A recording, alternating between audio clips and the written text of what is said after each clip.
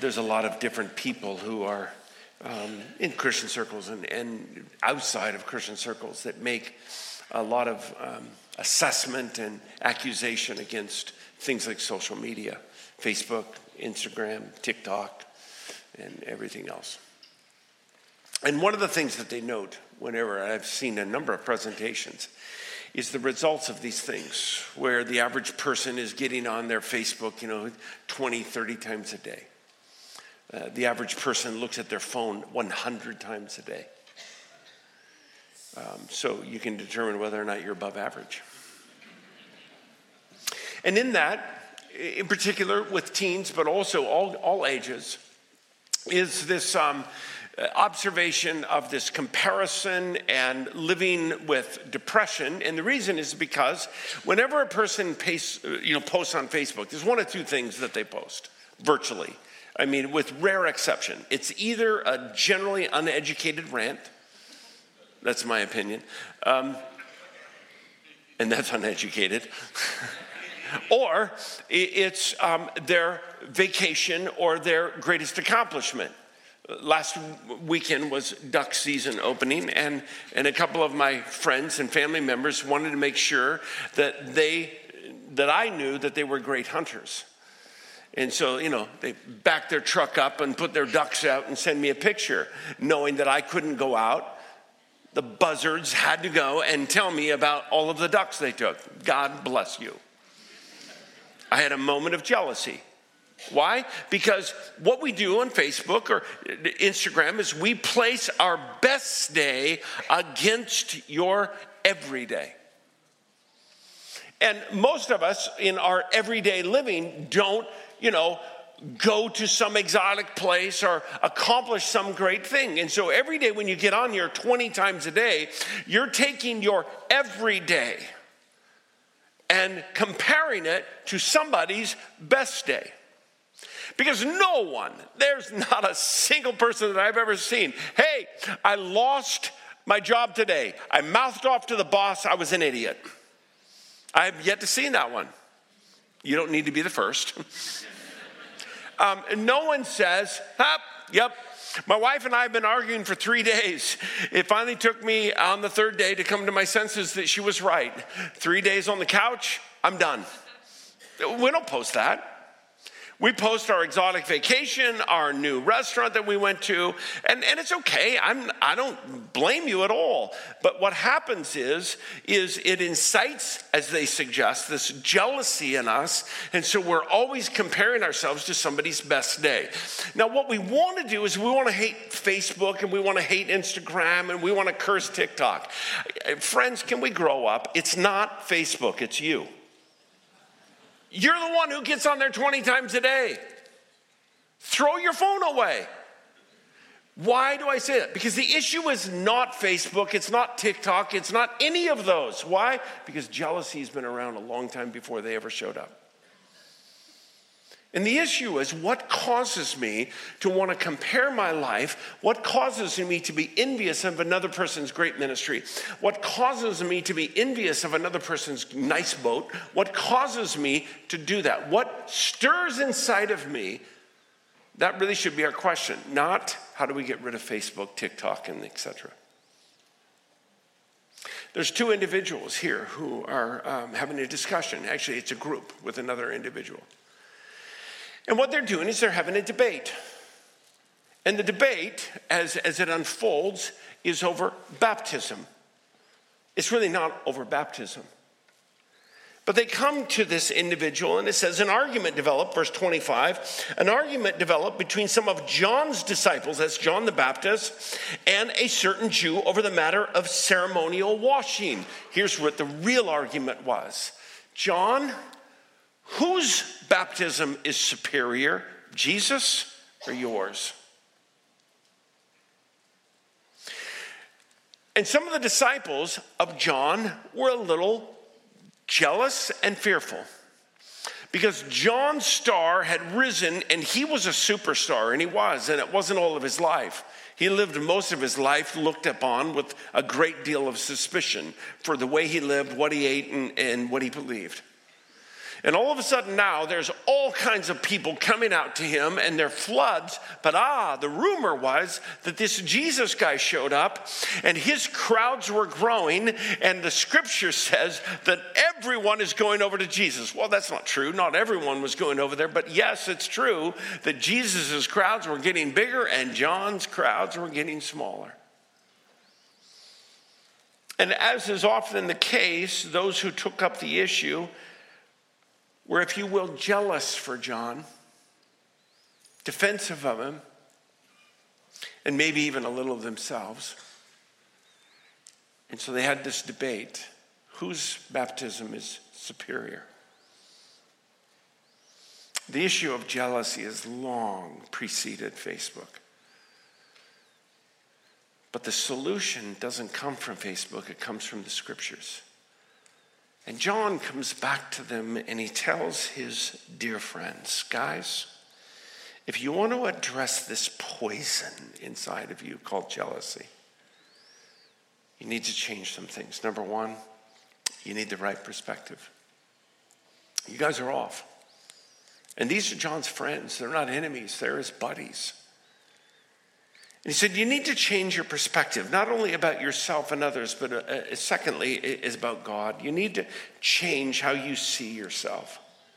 They came to John and they said, Rabbi, the man was with you on the other side of the Jordan, that one Jesus. You testified about, well, he's baptizing and it seems like everyone is going to him. And John replies to them, a man can receive only what is given him from heaven. You need to change your perspective. The only thing I have is what God has given to me. And that's true in your life. Those things that are most profound and most defining of your life, they were given to you by God, not you. Where you were born, that was God's decision. Your general IQ, your personality, your gifting, your calling, all of that is a decision that God makes, not you. You didn't determine the gifts you were going to receive, neither did John. And he says, my perspective is this, that I am not the Christ. That's not my assignment, that's not my gifting, that's not my role. And the reason why you're having jealousy is because you don't understand. He's no threat to us. Not if you understand that all that we have has been given to us by God. Therefore, we don't have to boast about it, and we also don't have to be defensive about it when somebody else rises.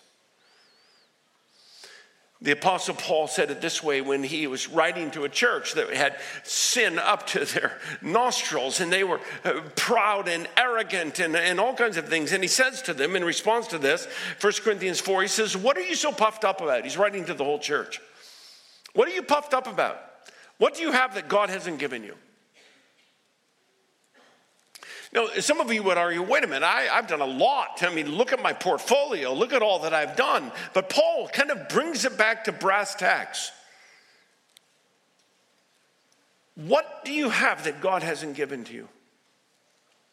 What do you currently sit on right now that has not got the fingerprints of God all over it? And if all you have is from God, why are you acting as though you're so great? As though you have accomplished something on your own. See, jealousy is the idea that I have something that I've earned, that I've won, or that I have received, and I must protect it. And if it's threatened by you, if it be my notoriety, if it be my account, if it be anything about it, whatever threatens that, I can be jealous of that, I can be envious of that, I can even be fearful of it. Unless, as John says, all that I have, I've received from God. And if you believe that about yourself, can you believe that about the person sitting next to you? Especially if their star rises higher than yours. All that they have is what God has given to them. And if God determines to have them sit at a different place than me, a greater place, if I am to lead 100 and God wants that person to lead 10,000, can I say all I have is what God has given me and all they have is what God has given to them? Because if I can say that, jealousy is going to have a hard time seeping into me. Because at that point, if I can celebrate what God has given to me, I can also celebrate, if I believe it, what God has given to you. And I can say, oh, I rejoice with you. See, John looks back at his friends and he goes, guys, you have the wrong perspective.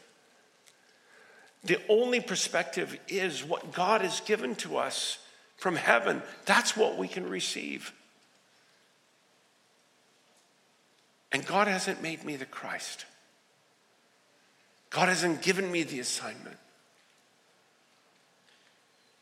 You have to have the right perspective of not only ourselves and others, but of God. John, I believe, had an extremely high view of God. It allowed him to believe that even if somebody was outstripping him, even if somebody was excelling beyond him, that's okay. Why? Because God is the one making the decision. He comes back to them and he simply says a man can receive only what God has given him. You yourselves can testify that I said, I'm not the Christ. I'm not it. God has made a decision, and I'm not the center of this story. Christ is. And what John was committed to was the glory of Christ and the glory of God's name. And he would never allow anyone to step into that or to replace him or to set Christ aside and to elevate John, even if they had a fear or a jealousy of the other person. Moses, when he was leading the nation of Israel out of Egypt, he had a good friend. His name was Joshua. He was virtually, I think, the one person that Joshua trusted maybe the most as they went on.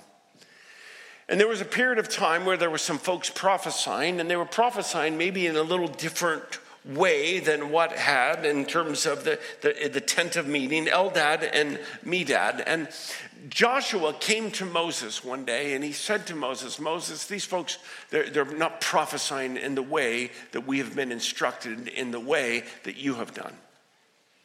And I think you need to shut them up.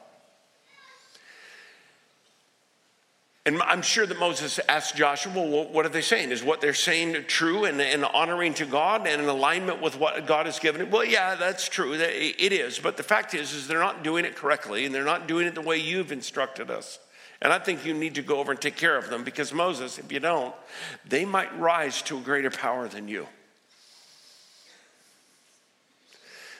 Moses comes back to Joshua. And he makes this statement to him. He says, Joshua, are you jealous for my sake? I actually wish that all of the Lord's people would prophesy. I care really not much with their methodology, as long as what they speak is from God and for the benefit of the people. I wish everyone was prophesying.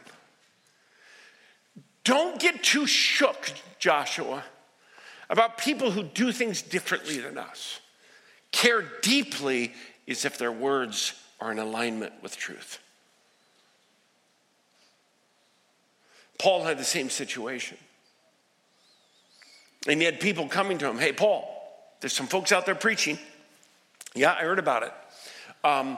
And to be quite honest with you, they're charging and making a lot of money.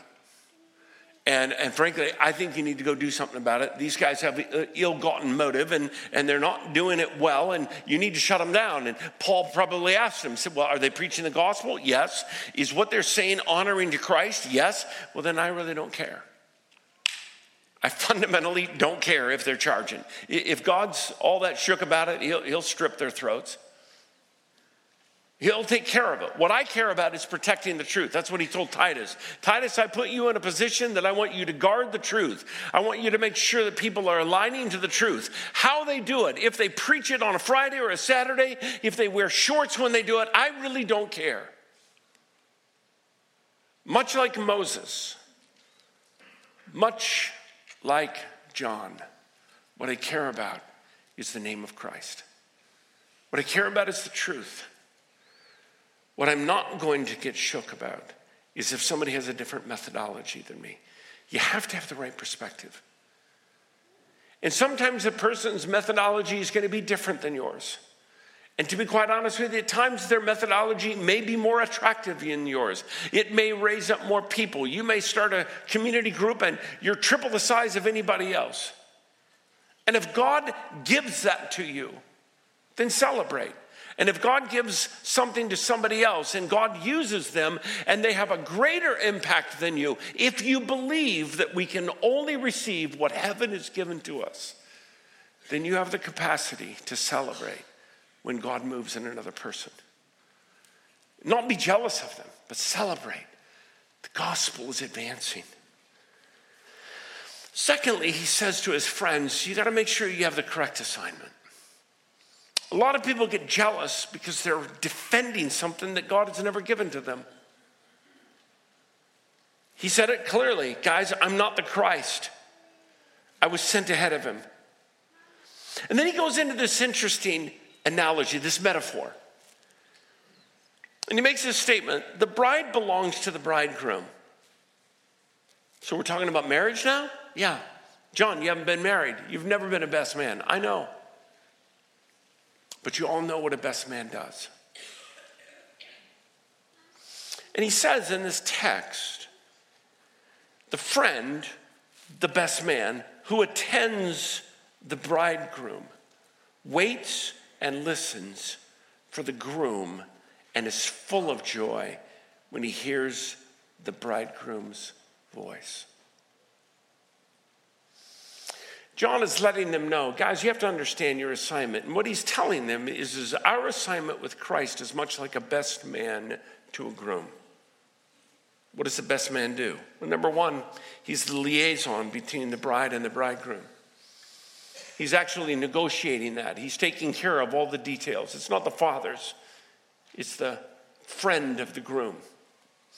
He also arranges the weddings. He sets it up. He takes care of all the details. He sends out the invitations. That's his responsibilities, not mom and dad's. So folks, you who are getting married, quit making your parents pay for all of this. Find a good friend that's rich. That individual takes out and sends out the invitations, and he actually presides at the wedding feast. But John identifies in this text his most important assignment. What is it?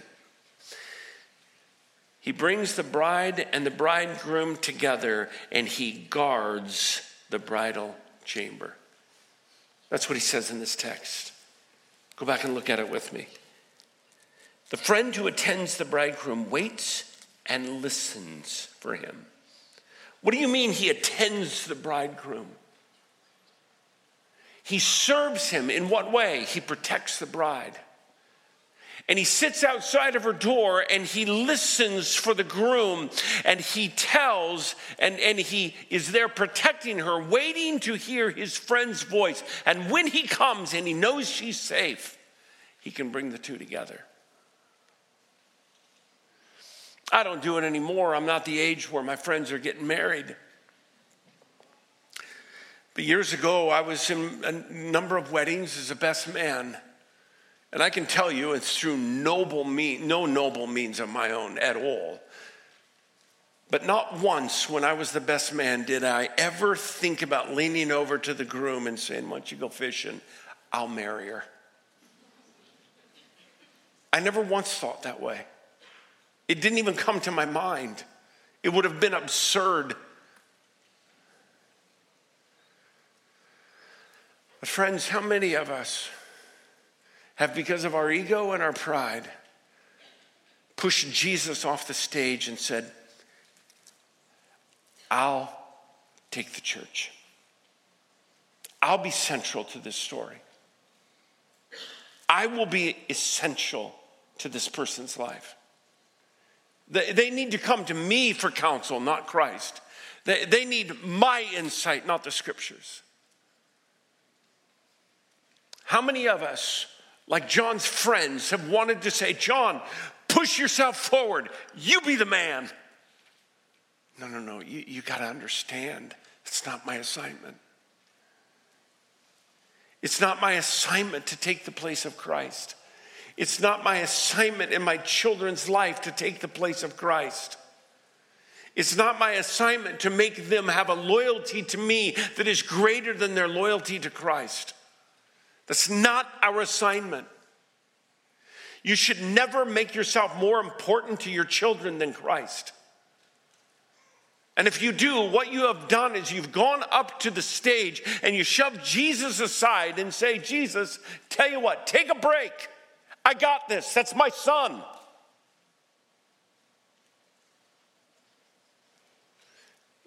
My friend Pete, his dad and him, they had a beautiful relationship.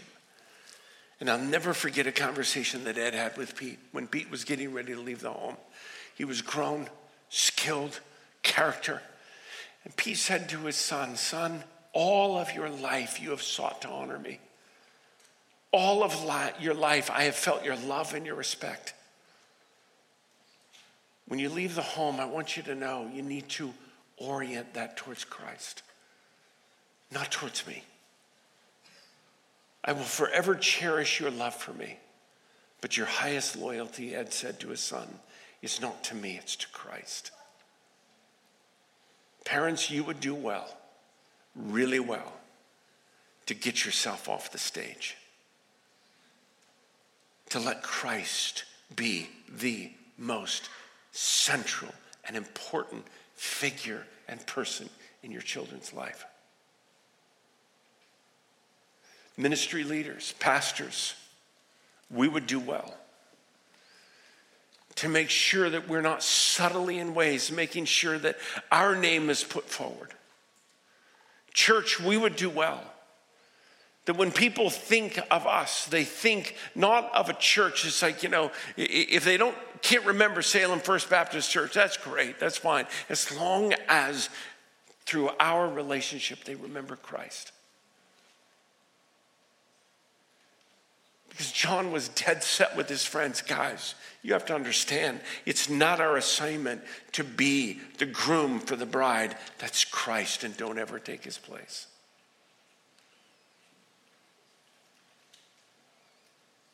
If somebody forgets who pastors this church, that's quite fine. If they fumble at the guy's last name and say, I think it's something like snot rag or something to do with, your runny nose, that's good. We really don't care. What they must remember, what this city must know, is about our Savior, not about us. You have to have the correct assignment, and when you do, it will lead you to a helpful commitment. John comes back to them, and he says at the very end of this one section, he says, the joy is mine and is now complete. Verse 30, he, speaking of Christ, must become greater, and I must become less. It's a great bumper sticker. It's creative. I just hope it's more than a bumper sticker. I hope it's your and my value. And I hope it's tattooed on our hearts. That Christ must become greater. Christ must be lifted up. As William Carey said, that when I die, please don't talk about me. Talk about the one who saved me. Talk about my Savior.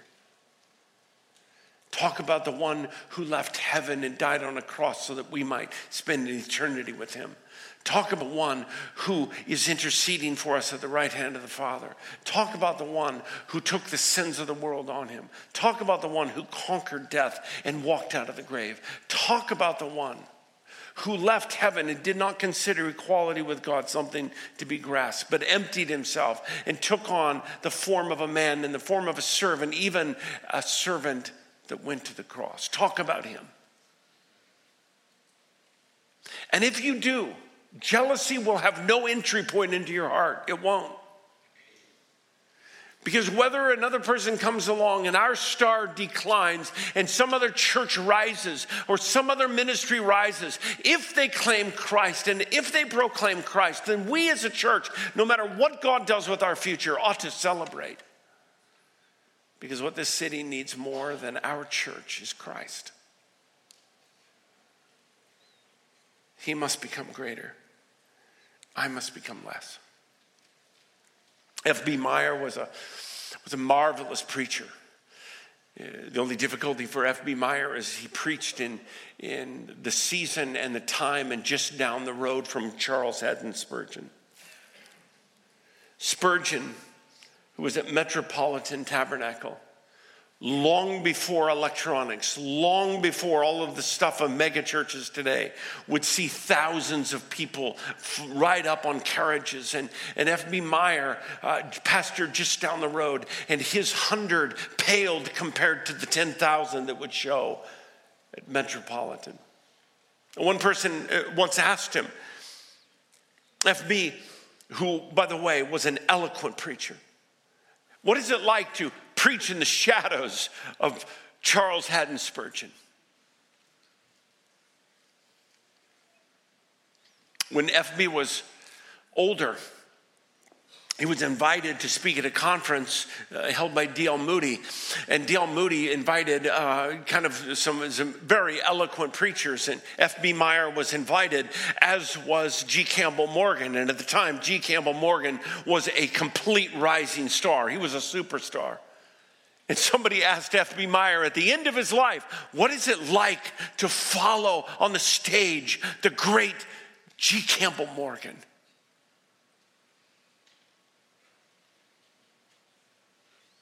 Kent Hughes was pastoring in Southern California. And when he looked out his window, he looked upon the parking lot of E. Fullerton, Chuck Swindoll's church. He went home one day, told his wife, Barb, I think I'm done. She goes, you're done? What do you mean you're done? Yeah, I'm out. I'm going to resign. Why would you resign? He said, because I don't know that God needs me.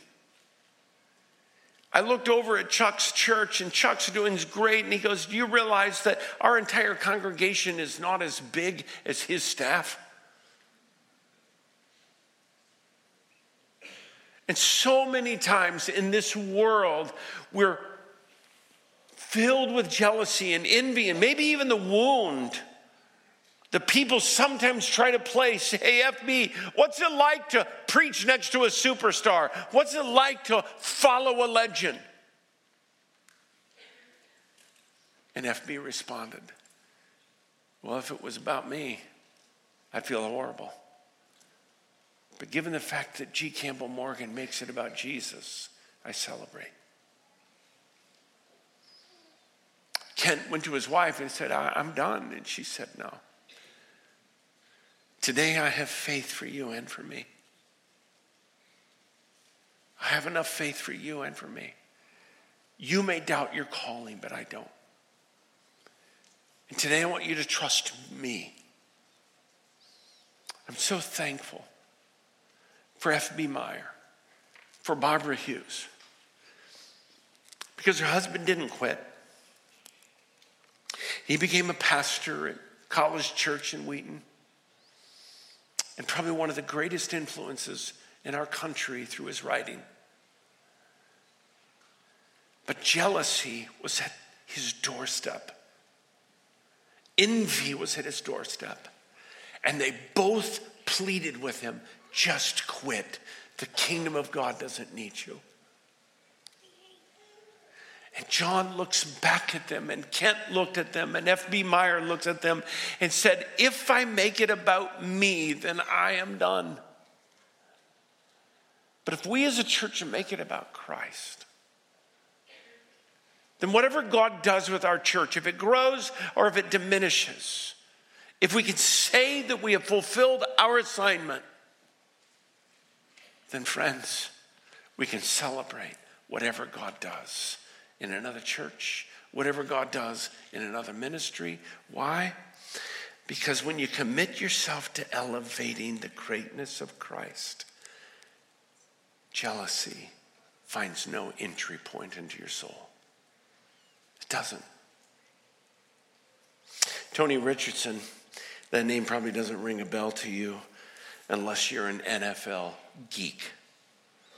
I have a son who knows all things NFL. It's pathetic. He probably knows Tony's blood type. Tony was a running back in the NFL. 2010. And what he was known for is not his ability to run with the ball, though he started many games. What he was noted for is he had this undying passion to make others better. And he went one day to Priest Holmes. And he told him, "Priest, I want you to know it is my desire to make you the starter on this team. Today I start this game. But my passion is that one day you will start and you will follow me. I will be a fullback and you will follow me up and I will make a hole that will make you a superstar. That's my goal." And that actually happened.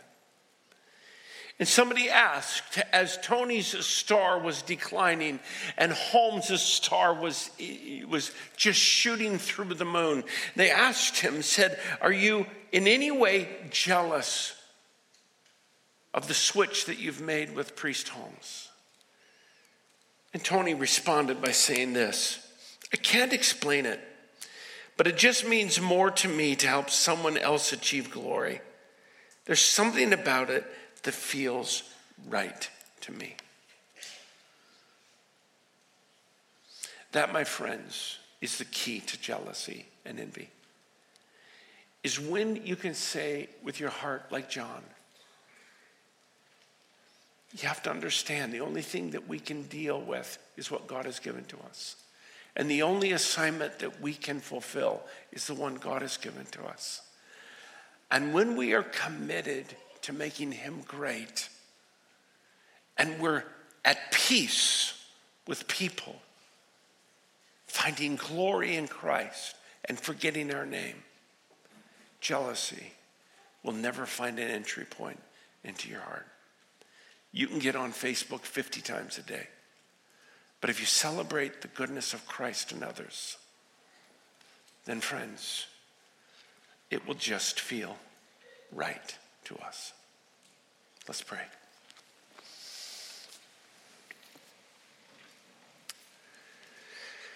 God, thank you for the beauty of Jesus, for the humility of John.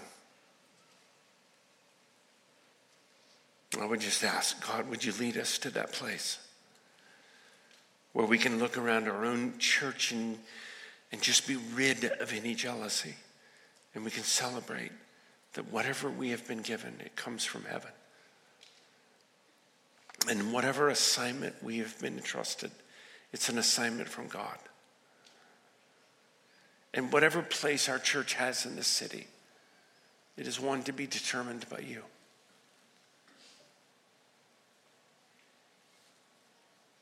Help us to make people remember Christ,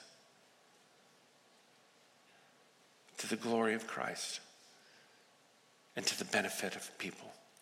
We pray in Christ's name. Amen.